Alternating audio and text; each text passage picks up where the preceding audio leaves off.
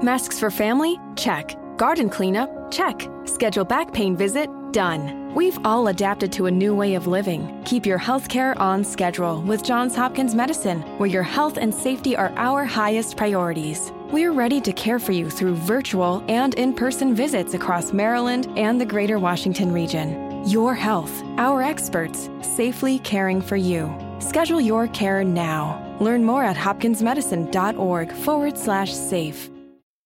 Preach with great expectations. Hi, and welcome to Preaching Points. Glad you could join us today. You're listening to the bi-weekly podcast of the Gordon Conwell Theological Seminary Haddon Robinson Center for Preaching.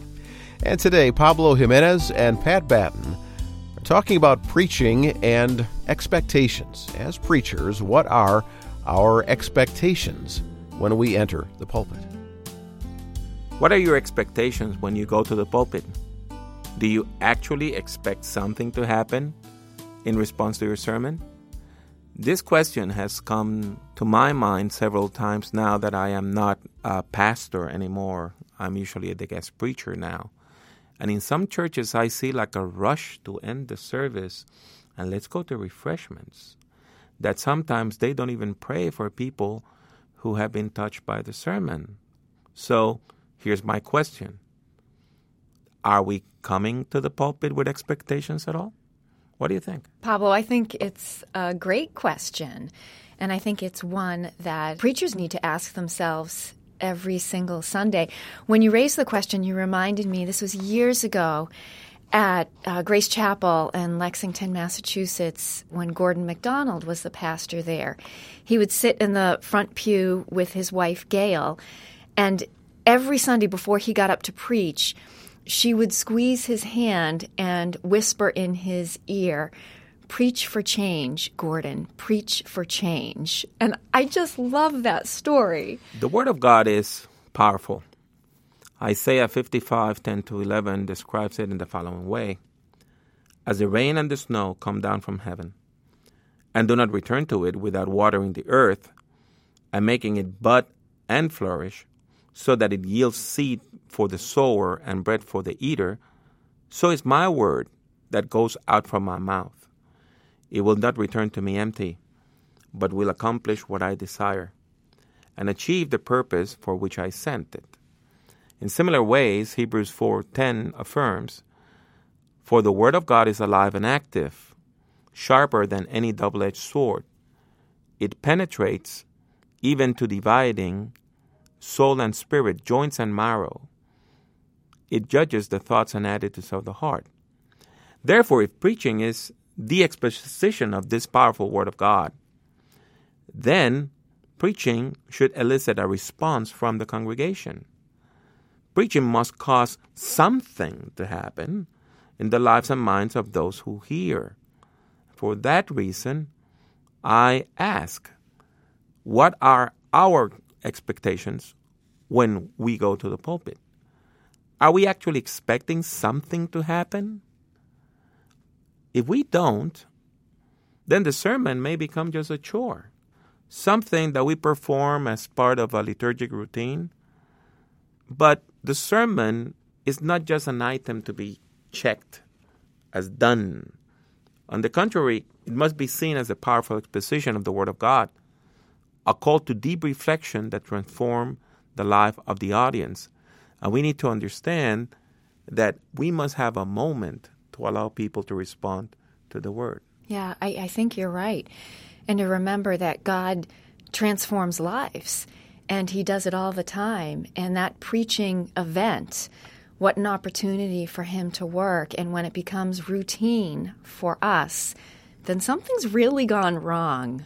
It is very powerful when somebody comes up to you after the sermon and tells you, "I felt as if you were telling my story." Right. Yeah. You know, so if we don't have a moment for the response, it may be silence, it may be an altar call, it may be pastoral prayer, it may be just asking people to stand up and pray for each other. Right. But we need a moment so that people can respond. Another thing that's happening now with the recordings and live transmissions of sermons is that there are sermons that you can marinate on and then hear again and again. And that is very powerful. And talking about power, Paul wrote to the Corinthians in the 2nd chapter, the first 4 verses of his first letter. And so it was with me, brothers and sisters, when I came to you. I did not come with eloquence or human wisdom, as I proclaimed to you the testimony about God. For I resolved to know nothing while I was with you except Jesus Christ and Him crucified. I came to you in weakness, with great fear and trembling.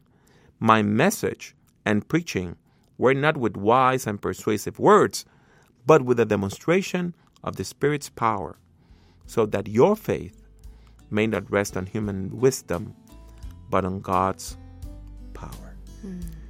So that is my big idea or main point for today. Whenever we preach, let us go to the pulpit with great expectations.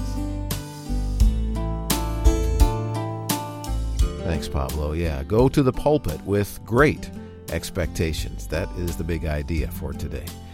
Well, thanks for joining us for Preaching Points, the bi-weekly podcast of the Haddon Robinson Center for Preaching at Gordon Conwell Theological Seminary.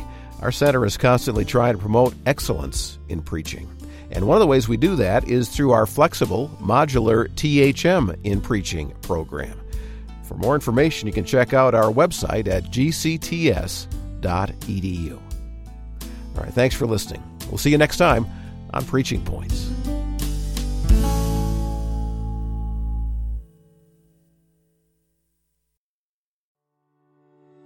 It's planting season. That means that now is the perfect time to add some color to your yard. And for that, you can't do better than roses from Proven Winners Color Choice Shrubs. They're the ones in the white containers. Each one has been trialed and tested by a team of expert horticulturists. Look for Proven Winners roses in the white containers at your local garden center, because you and your home deserve the best.